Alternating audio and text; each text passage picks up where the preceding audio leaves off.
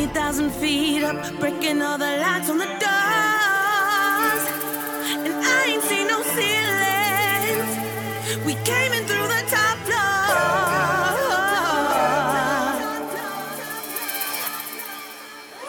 3 oars rip right round your jugular. You're listening to Feminist Killjoys, PhD, in our feminism, pop culture, and politics as discussed by 2 professional killjoys. I'm Rachel. And I'm Melody. And today we are discussing images of violence in the media. From war footage to police shootings, we will discuss our views on this phenomenon through critical race theory, journalism, and critical media studies lenses. But first, Melody, where can our listeners find us on the internet? What up? You can subscribe to us on your favorite podcast application. You can receive extra FKJ points by leaving us a review. Your iTunes app now has a review function, so feel free to use it. On the social media tip, you can follow us on Instagram, Twitter, and Facebook. We have a Facebook page that you can just like it to follow for episode updates and other things. Or you can join our closed community page where we have more discussions, and that's at Feminist Killjoys Community WTF Power ! On the Fi, we have a Feminist Killjoys PhD mixtape. And if you have extra dollars and want to support feminist media makers, you can donate to our Patreon. Asterisks here, Patreon took away the percentage of money that they were going to pull from donators. So that whole thing is kind of on hold. So we're back to the original form of Patreon. Excellent. But of course, we support you if you want to ditch them. We understand, but we're going to stay with them for now.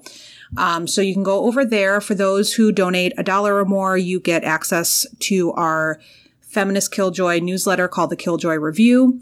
And if you donate $5 or more a month, you get access to our bonus episodes and other content.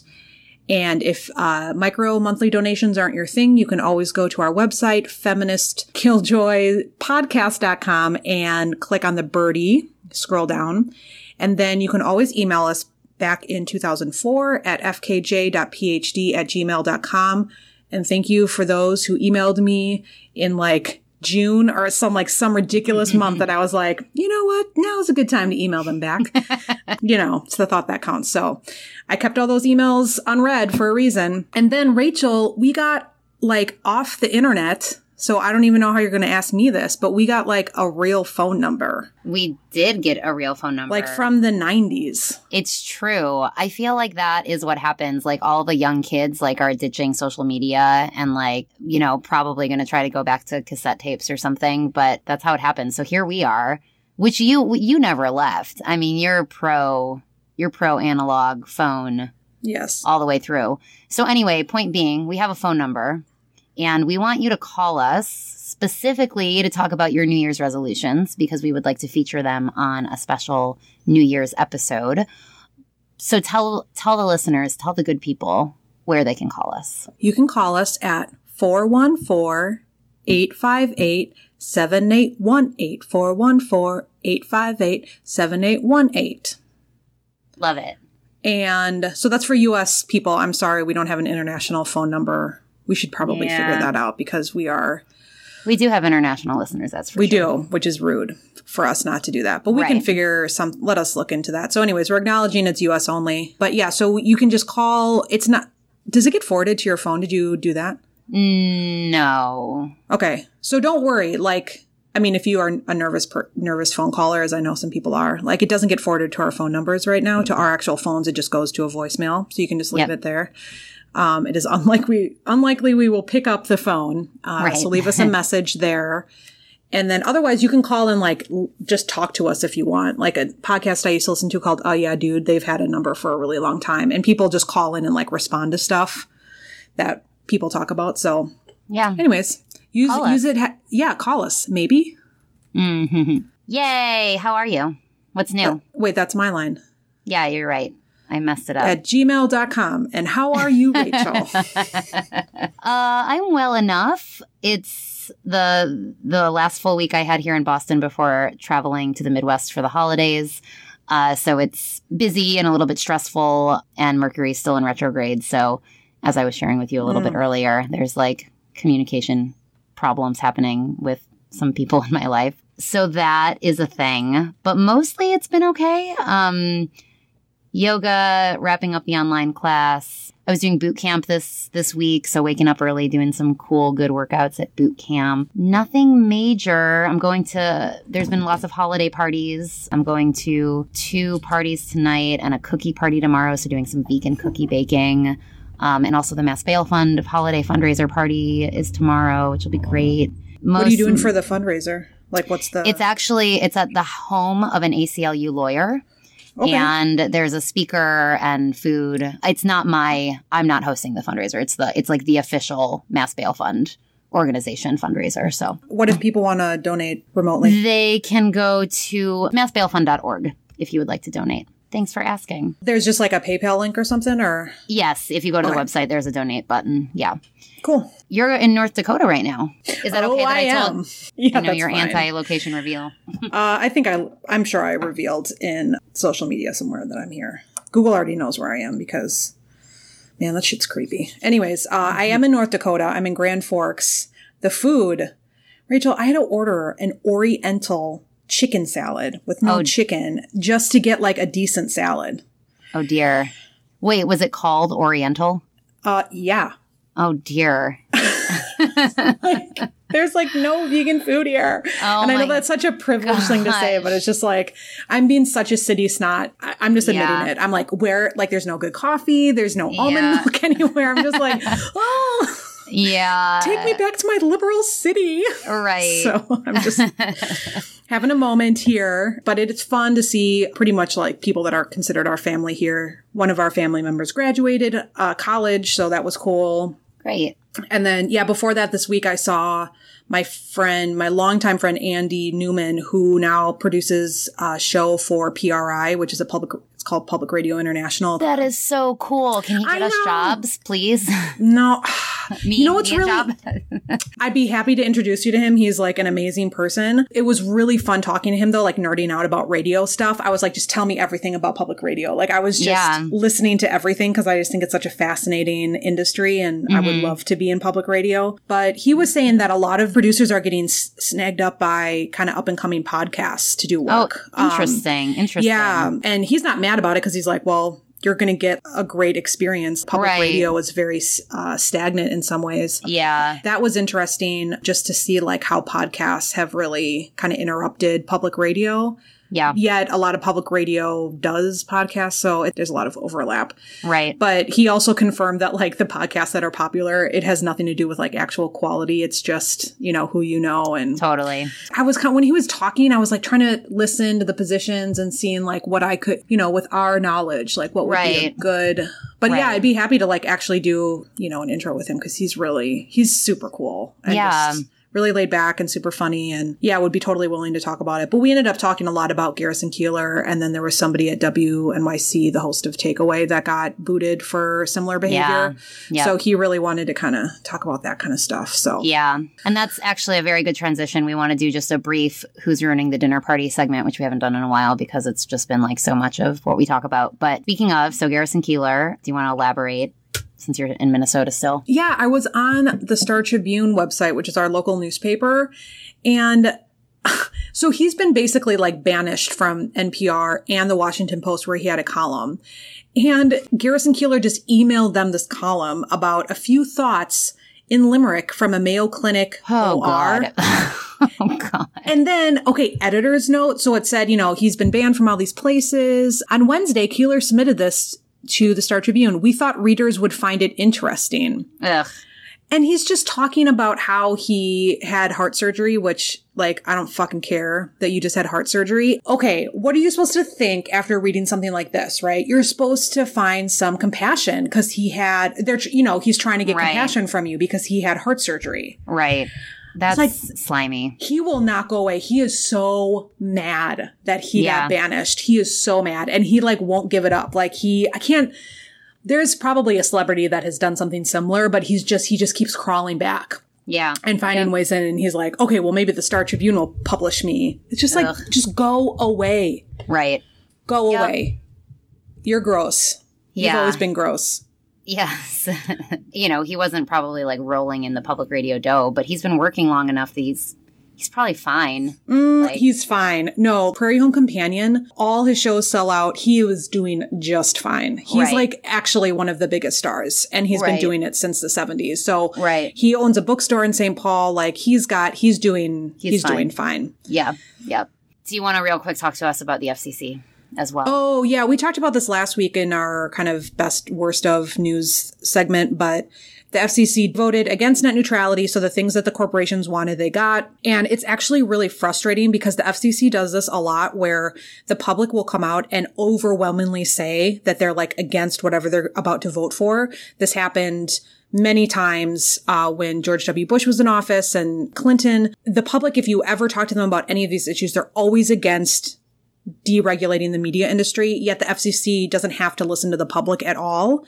And so it was just like really annoying to watch so many people, like so many of my students, like contact the FCC or the congressional people that represent them and tell them how they felt. And the FCC had nothing to say about that. And there was like, no, we're good. We're going to go with the corporations here. Yep. The only thing that people have been talking about in terms of hope is that states can start suing the FCC, and those lawsuits then in the past have overturned some of these rulings. So there is a possibility that things might go back, but you know, it's going to take a while. So it's definitely not doomsday. Like you're not going to pay $15 to access Facebook, but you know, things are going to slowly change if this stays in place. So thanks a lot, FCC. I'm so glad that our government really listens to the people. I know. It's good. Yeah. It's a good thing that like money doesn't trump anything else. No.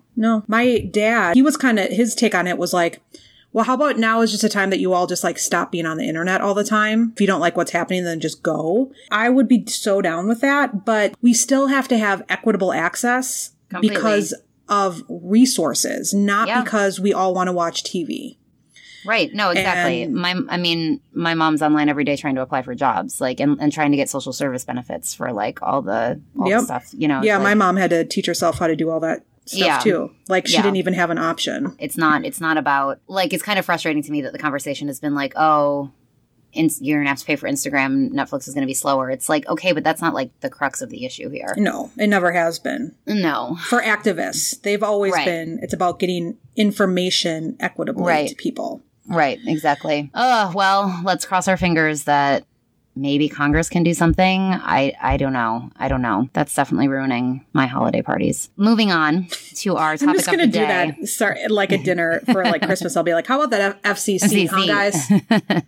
That'll be the official like Debbie Downer. Remember we watched that Debbie Downer skit from SNL in that gender class when we first learned about the feminist killjoy. Do you remember that? I don't at all, actually. Oh, really? Oh, do you remember Debbie Downer, the character? No. You got to look it up because that's exactly what she did. She sat at a dinner table and would say depressing things. Oh, so it's a sketch about me. Yes. I'll share that with my family. They'll be like, finally. Yeah. Yes. Okay.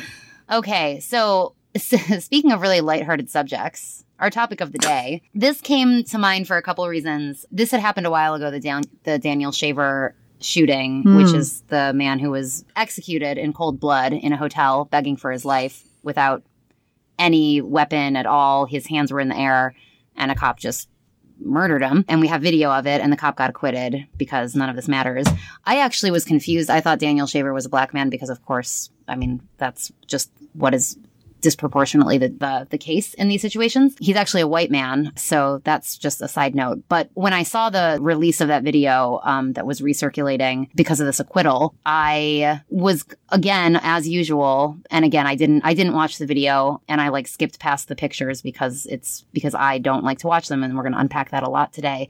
But I was instantly reminded of this Saidiya Hartman quote, who is somebody who comes to my mind a lot when these images of dead, usually black men, are circulating. This is Saidiya Hartman, historian, African-American studies scholar, from her book Scenes of Subjection.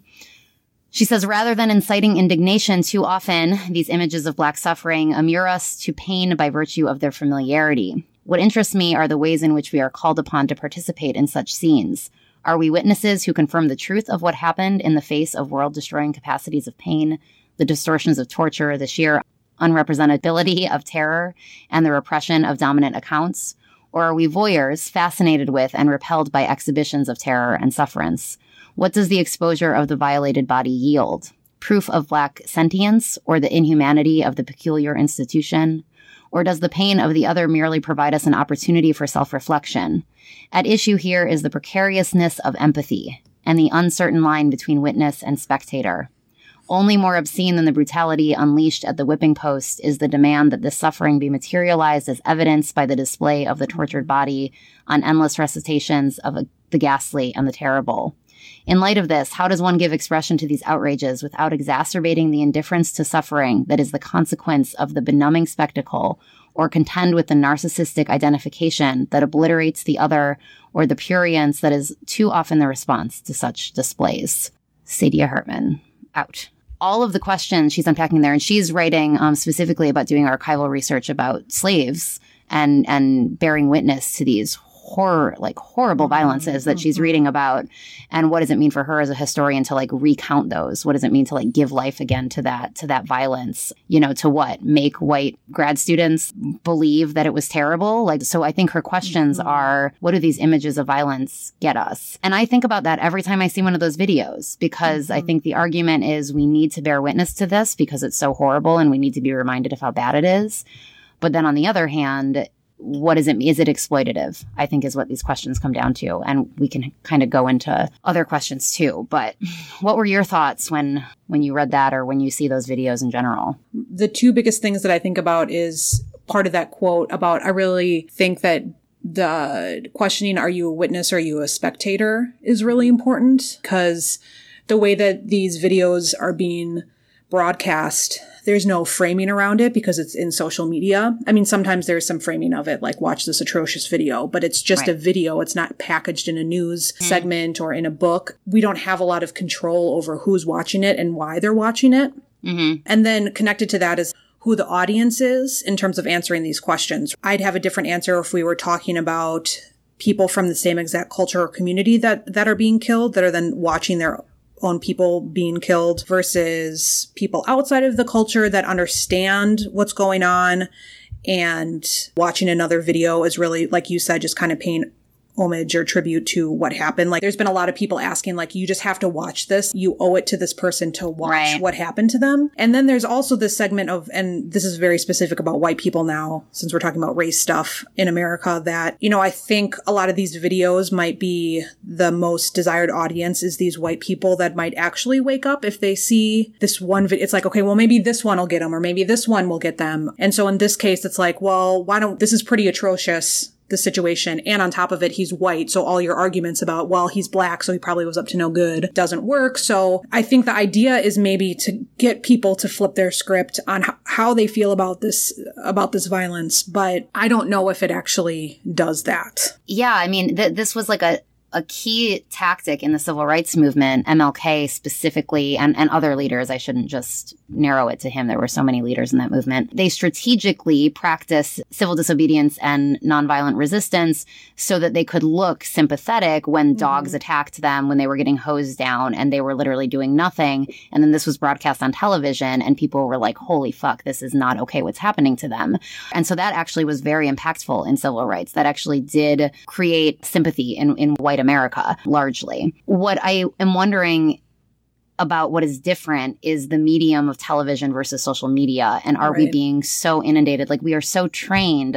Our brains now are able to compartmentalize scrolling through a Facebook feed and seeing a cute animal video, a live shooting of a black man, a hurricane that killed thousands of people, another cute animal video, somebody's lunch, your friend's marriage announcement. We are so trained to cope with that diverse range of human emotion that I wonder if that is part of the problem as well, because I don't know that it's impacting people the same way that the images of the protesters during the civil rights movement impacted white audiences. Just to back up a second, I know I said I don't think in general that it's doing much good in terms of people flipping their script, but this is after years of this kind of news coverage where people get desensitized, like you were saying, especially on social media. But I do think early on with Trayvon Martin, Eric Gardner, Michael Brown, that white people did wake up when they saw this kind of violence on video. I do think the early videos really did help. And also because it was through social media, again, it was unmediated. And so people could just see the full video. There was no editing. It's easy for people to ignore a news report. It's like, oh, it's CNN, it's biased, or whatever kind of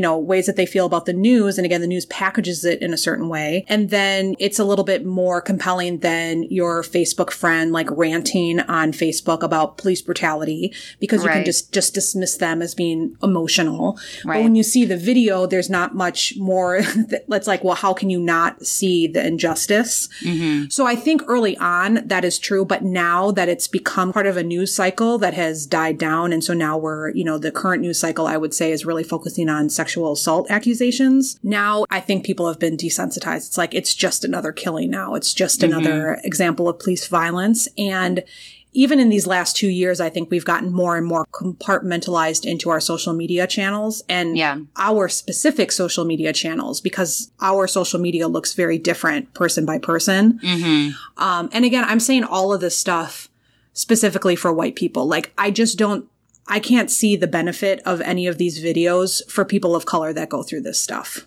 Yeah.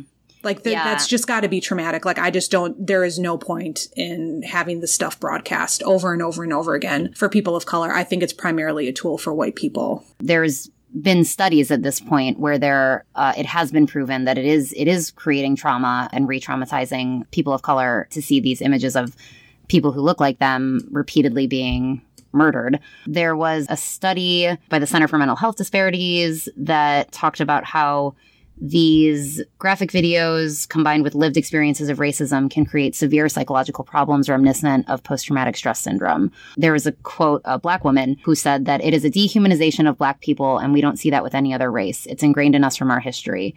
White people used to have picnics at hangings and at lynchings, bringing their children to watch Black bodies suffer and die. We are not far removed from that. It's just being played out through technology now, and it hurts. I think that was a really powerful point. This is a very age-old media studies 101 sort of example, but why is breasts, like women's breasts, can't be on Facebook, but Facebook will allow the murder of a Black man in a video? And that's no problem. And so what does it mean that we think that this is acceptable to watch? And, you can take or leave the sex versus violence question, but that's just sort of an example of what Facebook bans and doesn't ban.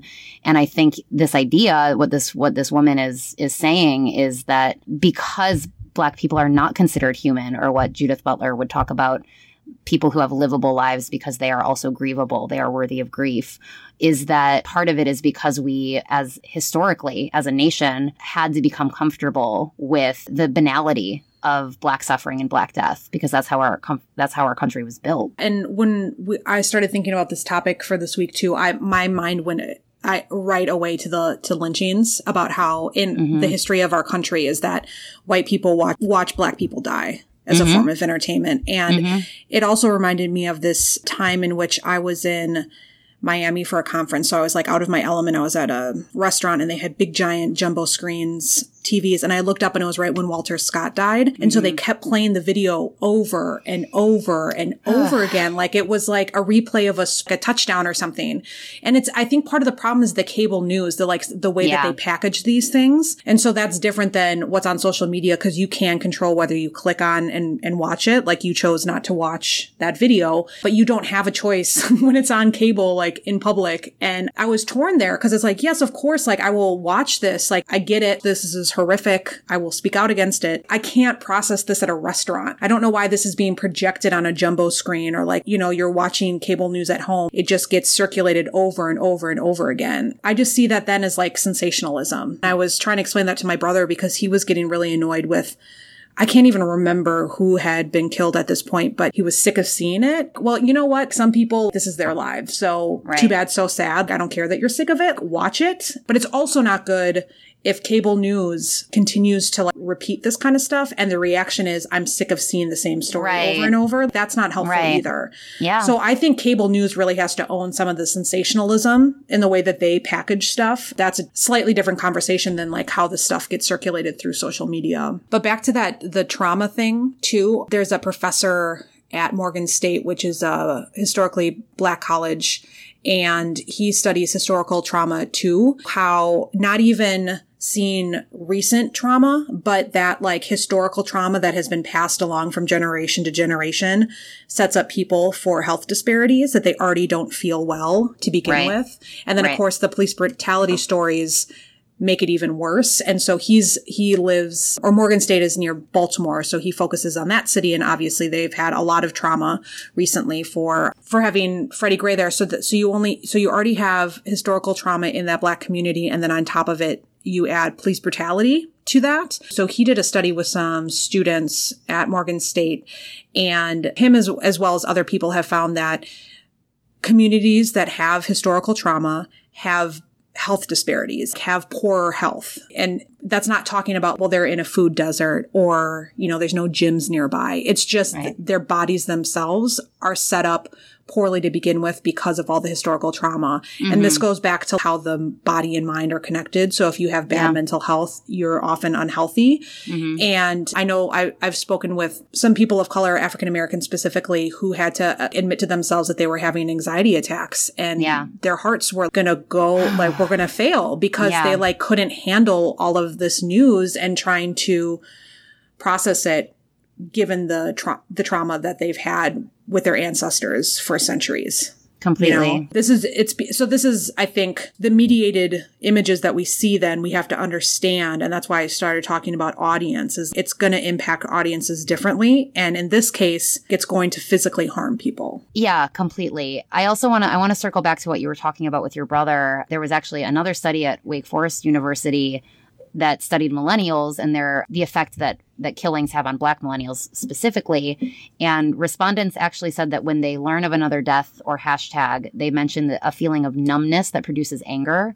And their anger comes from the fact that they're in the position to feel numb. And that goes along with the anger from the fact that it happened again. So there's this weird sort of juxtaposition of anger and trauma and devastation with, I don't feel anything because this is normal and because I'm actually here and alive and I kind of don't know how to process that. And people want to avoid that feeling. So they don't want to watch those videos, Black millennials included, which is what you're saying. Like, obviously, like, what would be the point there? But I think even for white folks who feel like that, who might feel like that, it is this idea of like compassion fatigue, which we hear people talk about when, particularly there was those couple months when it was multiple police shootings, earthquakes and fires, then the hurricanes started, then there were and the same thing with Trump's like first month in office, God. It was just one thing after another. And we talked about on the show, I definitely checked out of the news, and to this day, my NPR consumption is much more limited because I'd rather listen to podcasts about astrology than the news. So anyway, I just think that this idea of compassion fatigue relates to what you were talking about with your brother, and that it's normal and it doesn't mean he's a bad person. It's just, how do our brains and our hearts cope with all this? To back up though, to go back into history, on the one hand, we're saying we shouldn't watch these things because maybe they don't have any impact. On the other hand, we're saying like, actually, they could be traumatizing, they can be numbing. So actually they're having a ton of impact. So is that actually mean that they're still kind of a tool, but not if they're not producing any action? But I want to go back to taking it out of the social media context again. We talked about civil rights, but there's also this debate happened around images of war during Vietnam, which was one of the first wars when television was more accessible to sort of everybody. You have more in-depth journalist history background than I do. So do you want to expand on that? Yeah. So what Rachel just said is totally true. So this is when TVs were starting to be mass produced and people were able to afford them. And so more people had access to TV. And then there's an interesting history of like how journalism kind of shifted during the Vietnam War. But we got to the point where journalists were on the ground there just covering what they were seeing instead of having this government propaganda angle that we definitely saw in the Iraq War. And so this was the first time in America that people could see images of war, like moving images. So they would see, there's some very famous examples. There's a photo, at least, of a young girl running away from her village with it engulfed in smoke, and then there's troops behind her. There was a lot of images of huts being burned, that we were burning. Americans got to see what we were doing overseas. So if you haven't been in the military, you don't get to see that kind of stuff. And of course, we were dealing with veterans coming back from World War II, but the American public in general had not been witness to this kind of stuff. And the country was already against the war, but like extremely against the war once they saw these images. Like it just shut down. They were just like, absolutely not. We're not going to be supporting this. And so after that happened, the government started to get more involved with journalists in how they were covering wars. And so if you were around at this time or have done history work, during the Gulf War in the 90s, like there wasn't that much visual coverage of it. And there's still some like regulations, like the journalists aren't allowed to take pictures of coffins with draped in flags coming back to the United States. They're banned from doing, I don't want to say banned because there's the First Amendment, freedom of the press, but they're highly encouraged not to do particular things because it interrupts the propaganda to get us to be supportive of the war. You can't have your country turn against you during a time of war. And then what they started doing, the government, is they started encouraging embedded reporters. So, the military can close off access. It's like, well, you can't just go to Iraq. Like, good luck staying safe there during a war. And so during the Iraq war, we saw embedded reporters. So we were seeing images of war, but we were seeing like the military gearing up, and we're seeing bombings from far away. And we weren't really seeing on the ground brutality that the troops were imposing on these. Right. Yeah. But then again, with social media, things are changing. And then there's alternative journalism that were there covering things from a different angle. But in general, because the Vietnam War images were so powerful in terms of public opinion, this is why we have some pretty strict suggestions, and some of it is regulated from journalists covering war. So therefore, like from a media effect standpoint, they would argue then seeing brutality, seeing violence will actually impact people and get people to change their opinions on specific things. With that said, I mean, we see so much violence now on TV, through films, through video games, in real life, and on social media, that this desensitization thing, I think, might be having more of an effect than it did in the 60s, because just things were different. The media was different. Another question is, regardless of how this impacts people seeing these kind of violent images on TV or on social media, an important thing to keep in mind is, even if we decide that it's not helpful, the answer can't be to ask people not to put it up, because that creates a slippery slope towards censorship. The government tried to censor journalists. And so we would be upset if we didn't get the real images. We already don't get the real images from Palestine, right? They're stopped for a variety of different reasons. So I don't think then, if we're going to cycle into maybe this isn't the best thing for us to be witnessing, censorship is not the answer. Because if it was any other situation in which, war is probably the best, we would be upset if it was getting censored. So right. Yeah. I mean, that's real. But it also goes to, what you're saying, like there is still framing in the news media. A million people talk about how the news media is so left, and they use the word liberal, which is appropriate, but they're a corporation that are motivated by profits. So they are not, there is agenda setting that's happening, which we talk about. So they're choosing what we see. They're choosing how often we see it. And this is also related. There was a really good essay. I'm just going to read the title because it's right up my alley. Marxist Materialism and Critical Race Theory, a comparative analysis of media and cultural influence of the formation of stereotypes and proliferation of police brutality against Black men. This is by Jeffries and Jeffries. And one of their points in that essay was this idea that we can see, and they're bringing it all the way back to Rodney King, that we can see some kind of outrage potentially at the expression of these, when we see these videos of violence.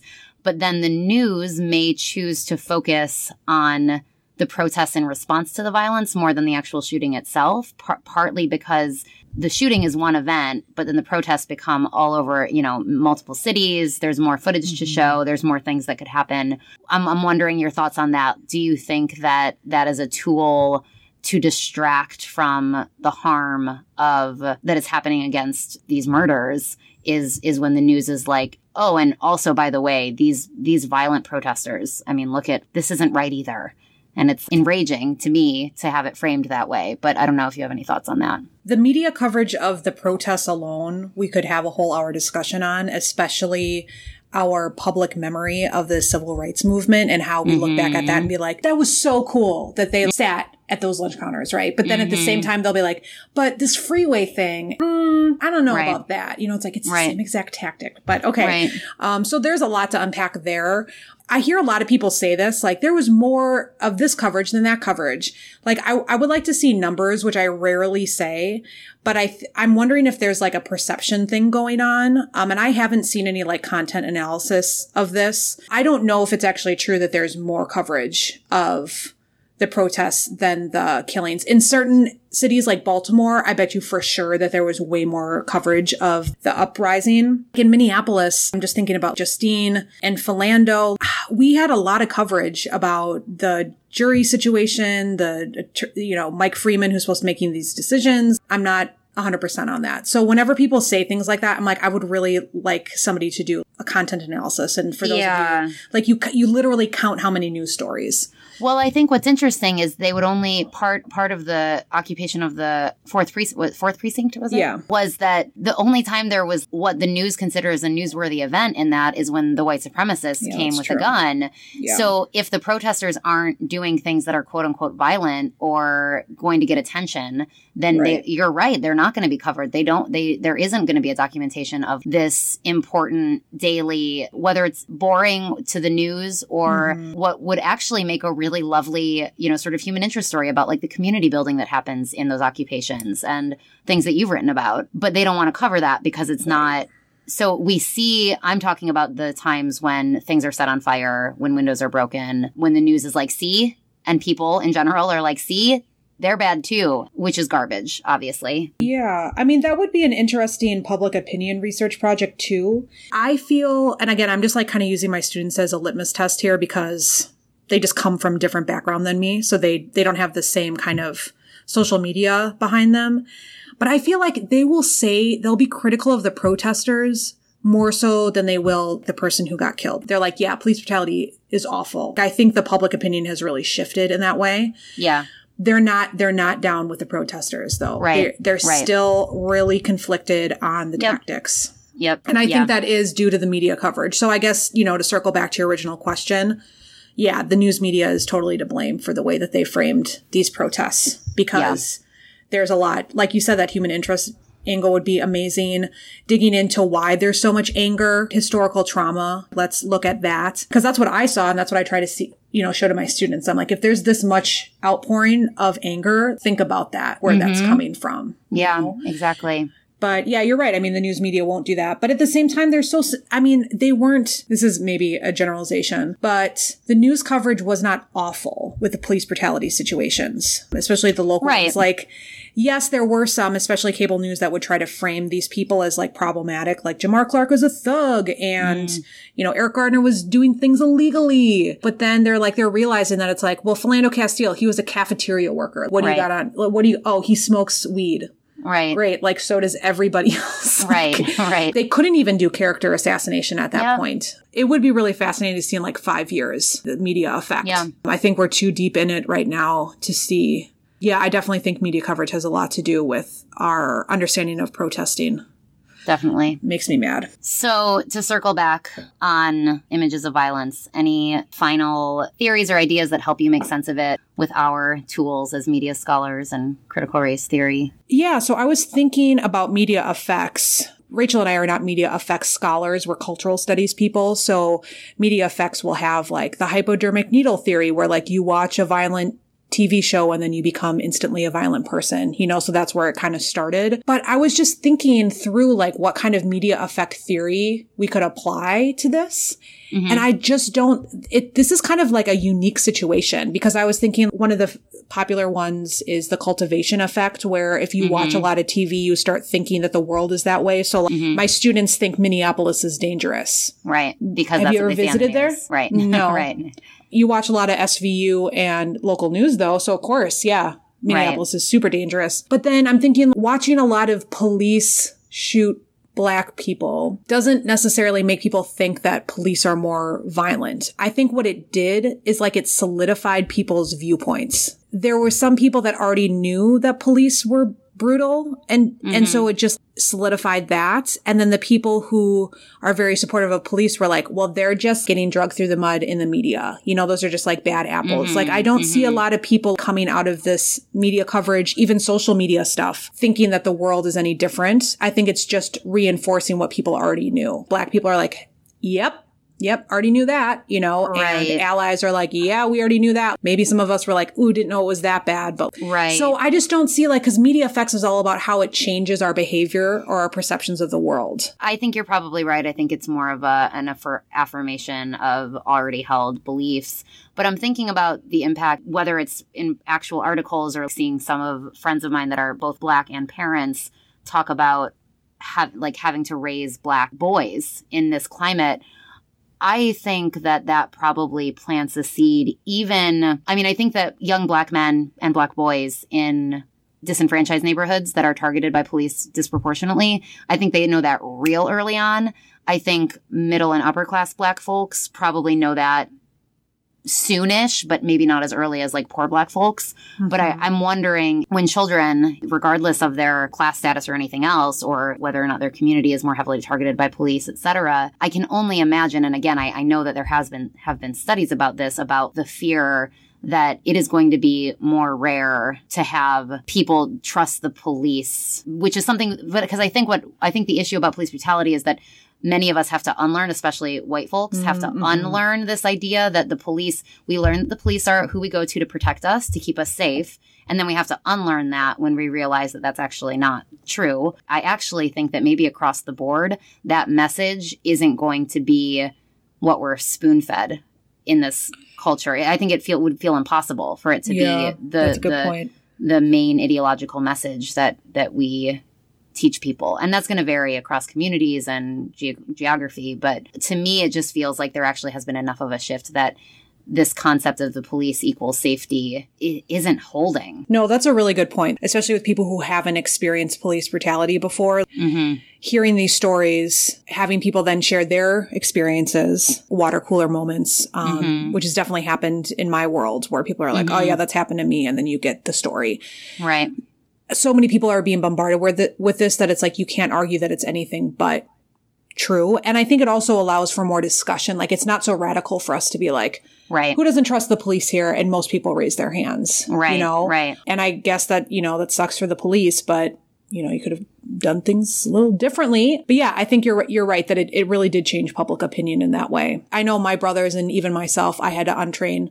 Like, I just don't call the police anymore, even if I want to, or like, I feel like that person's in danger. I just have to start thinking about, I'm like, I got to come up with a different solution because it's not going to be the police. But that is definitely something I've learned in the last couple of years. So you're right. I think we just start talking and then things unravel. So look at how open we are to thinking through ideas and love it. Okay, well, yeah, that's a heavy topic. Normally, I would want December to be more lighthearted in general, but it felt like a good thing to unpack our listeners, like when we sort of bring in some of the stuff we have the privilege of learning in grad school. So hopefully that was interesting to think through these lenses, some of these writers that we mentioned. I didn't get a chance to quote this person, but it's actually a good transition into RWL. So I'll just really briefly mention Elias Ortega Aponte has a really interesting theory about this idea of neo-lynchings, which echoes what we discussed, that these videos are the sort of new form of lynching. And he's also making an argument that he's very much coming from a scholarship of embodiment. So he's thinking about the lack of being able to touch or be in physical presence of this, which is different than a lynching. I really like, can you say a little bit more? That was really fascinating. He says, I take neo-lynching spectacles to be comprised of two aspects. One, those captured moments in which as spectators we are given a first row seat at the last breath of a person of color dying at the hands of white supremacy. And two, more than just witnessing, one also faces the possibility of entering into social media debates with known ones and strangers in which attributions are made, events are reframed, and the visual contested, while deferring and even ignoring the incarnate suffering of the victims and the victims' loved ones. My contention and growing suspicion is that the mediation of violence against Black and brown bodies, in which the viewers are unable to touch and be touched, correlates to a decline of empathy, and therefore the dying of Black and brown and queer lives becomes simultaneously a spectacle for consumption and the reality debated often bifurcated from the tragic. But this is not the end. Such neo-lynching spectacles are also real death-dealing acts, and as a result, in the face of such acts, justice-seeking ghosts become incarnated. And he goes on. But he's very into this idea of touching and being touched by something and the way that technology doesn't enable that. Unless there's anything else you want to say, that will be a good transition, because this is what I've been reading this week. What have you been reading, watching, and listening to, Rachel? Elias Ortega Ponte, actually. The quote that I just read from, it's from a symposium about the book Poetics of the Flesh, which is a book by Mayra Rivera. And it's a really lovely symposium in written form of this dialogue about scholars responding to Rivera's work, this book, Poetics of the Flesh. And it's really, really interesting to me. She brings in sort of spirituality with questions of materialism and all of these things. She's putting in conversation these sort of philosophies that don't always merge well together. And from this book, they were able to have this conversation about something very similar to what we talked about. And it was really serendipitous. My friend Vince Brown, who I've mentioned on the show before, just sent it to me. He thought I'd be interested in it, and I never opened it. And then I was prepping for the show, and I had no idea that it was going to be related. And then I randomly opened it just because I was like, oh, I never read that email that Vince sent. And I opened it up and I was like, oh my God, this is like directly related to what we were talking about. So that was like a weird serendipitous moment, but it's a really cool thing. I'll link it in our newsletter. Check it out. You can get it online for free. So that's what I'm reading, along with some other stuff related to the show. And guess what's back, Melody? Perfect reaction. The Bachelor is back. It's probably going to be boring AF. It's a fucking white dude. He was on the show before. I hadn't, for those of you who haven't been following along to our Bachelor journeys, I've only been watching the last couple of years, so I don't know who this person is, but he's been on the show before. And, it's mostly white women who are the suitors, the pursuers. So it's probably going to be boring. I'm probably going to watch it anyway, because it's really good brain candy for my brain. And also, still, I find it interesting to think about gender and race when it comes up, and whiteness being performed, whether or not there are people of color around or not. So that's back on. So I did watch the first episode. And I'm listening to really good jams, specifically Hop Along and Japanese Breakfast and Lady Lamb were some on heavy rotation on my Spotify this week. What about you? Bum-ba-da-dum. I also wanted to give a shout out to Dr. Lawrence Brown, because I mentioned his article or his study, but then I didn't name it. And I just wanted to say that it is called Healing the Black Butterfly from Contemporary and Historical Trauma. And the black butterfly is in reference to in Baltimore, like where the black people live. On the map, it ends up looking like a butterfly. Okay. So, interesting, yeah. And I'll make sure that I send Rachel a link so it ends up in the newsletter somewhere. So I'm reading that, but I'm also reading my students' zines and blogs. So it's their final projects are coming in and they're writing all these cool things about the media. My favorite that I've read thus far is this amazing zine about how social media impacted the 2017 Women's March. Mm-hmm. And comparing it to the March on Washington and how things were, obviously different back then, and how crowds were produced through social media. So it's rad. Like, I'm going to see if actually a few bookstores will carry it that carry zines. So I want to do that. And then there was another zine that I'm going to see if somebody will distro, which is about sex work, cool. And how sex work. So this was not in my media class, it was in my intercultural class, but the author of this scene was arguing that sex work is a worthy industry, an industry in which like women actually make a shit ton of money in a very short amount of time, and that it shouldn't be demonized. And so they were just kind of digging through that argument. So always a fan of that. I watched the Jay-Z interview. I said I wanted to, and then I watched it. I took care of myself, had some coffee, 30 minutes, watched the interview. It is so good. Everybody, you gotta watch it. It is so good. Definitely trying to get you to buy the album, not because he's pitching it, but just because you're like, oh, Jay-Z's on my mind. He's talking about his new album. Yep. So I get that, but also they just have a really awesome conversation because the interviewer is an older black guy. And so they have these great intergenerational conversations. Rad. So do it up. And then I was listening to Flex Your Heart this week. I usually listen to Adult Crash, but I was listening to Flex Your Heart because Lacey's doing this new thing called Rise and Revolts, right? Exclamation point. Resist and Revolts. Yeah. Do a lot of things that are powerful. But she had this episode where she had all of her facilitators on and they were talking about diet, the foods you eat, like intuitive eating, which is Lacey's thing. And she had an astrologer on and not a dietitian, like a nutritionalist, herbalist, all these hippie woo-woo people. That was awesome. It was really cool to listen to some of the advice that they were giving, but also I'm really digging this approach to view health and wellness from this, I don't know what you call it, like multifaceted approach. So like astrology is a holistic. Oh, okay. I just meant like, it's not just food. It's also your sign and the moon and the fermented food and it's really cool as a program. So she's doing a program. Can you explain this? I'm really excited about this. As Melody said, all the people that she just listed, the astrologer, the herbalist, the intuitive eating coach, et cetera, tarot and beyond. Yes. All of these experts in these different areas are basically creating an online self-care program, and there'll be group discussions, and you'll get tons of information about all of these different things. You'll get ideas for how to implement these things. It's going to be really amazing. They're giving you so much stuff for not very much in the grand scheme of things, and it starts January 1st, so it's a really good way to start the year. We will link it. Hey, before you tell people where to find it, is it one of those things where you have to go along with it, or can you kind of like take your own time with it? I think you can take your own time. Also, I feel really bad. We've been saying resist and revolt. It's reclaim and revolt. No, I think you can do it at your own pace because it'll all come to your email. You'll get physical, astrological, digestive, inspirational. You'll get all of these different facets from these experts, and it's going to be really, really cool. And what's the coolest about, I mean, this isn't actually the coolest, but what's exciting is that our listeners get a discount because we are lucky enough to be IRL friends with the Lacey Davis. And so Lacey kindly offered FKJ PhD listeners a 10% discount. So if you go to the Reclaim and Revolt page, which is through Eventbrite, and we will definitely link it, you can sign up, and then in the promotional code section, type in all capital letters FKJ PhD, and you will get 10% off.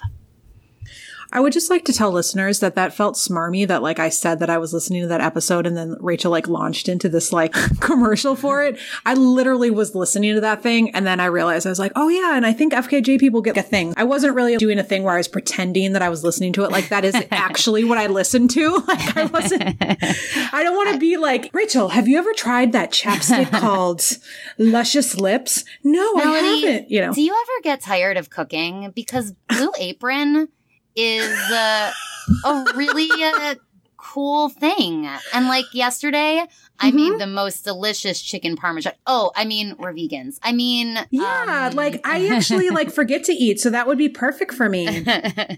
Well, what about when you go to sleep? How do you sleep? Because I have a Casper mattress. Oh my God. Also, how do you send your emails? MailChimp. Okay, I'm done. Send better email. I didn't. Melody is not the type to try to do anything smarmy like that. But this is actually a perfect segue, so I'm going to let y'all know you're getting your 10%. So I hope people sign up. I think it's going to be really, really, really cool, and it's going to be an awesome way to start 2018. So I hope people get on that. And WTF? Power. Goodbye. Bye. I don't want to risk our paths crossing someday. So you walk that way, I'll walk this way. And the future hangs over our heads, and it moves with each current event, until it falls all around like a cold, steady rain, just staying when it's looking this way. And the moon's laying low in the sky, forcing everything metal to shine. And the sidewalk holds diamonds like a jewelry store case. They argue, walk this way, no, walk this way. And Laura's asleep in my bed. As I'm leaving, she wakes up and says, I dreamed you were carried away on the crest of a wave. Baby, don't go away, come here. And there's kids playing guns in the street, and one's pointing his tree branch at me. And so I put my hands up, I say enough is enough. If you walk away, I'll walk away. And he shot me dead. I found a liquid cure, of my landlocked blues. It will pass away like a slow parade. It's leaving, but I don't know how soon.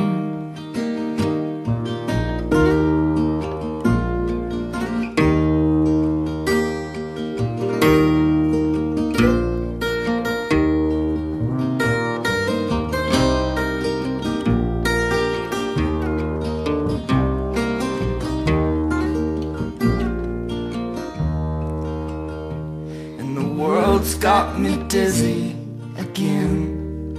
You think after 22 years I'd be used to the spin, and it only feels worse when I stay in one place. So I'm always pacing around or walking away, and I keep drinking the ink from my pen, and I'm balancing history books up on my head.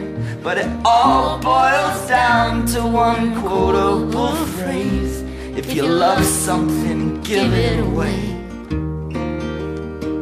A good woman will pick you apart. A box full of suggestions for your possible heart. But you may be offended and you may be afraid, but don't walk away, don't walk away. We made love on the living room floor, with the noise in the background from a televised war. And in that deafening pleasure, I thought I heard someone say, if we walk away, they'll walk away. Greed is a bottomless pit, and our freedom's a joke. We're just taking a piss, and the whole world must watch the sad comic display. If you're still free, start running away, 'cause we're coming for you.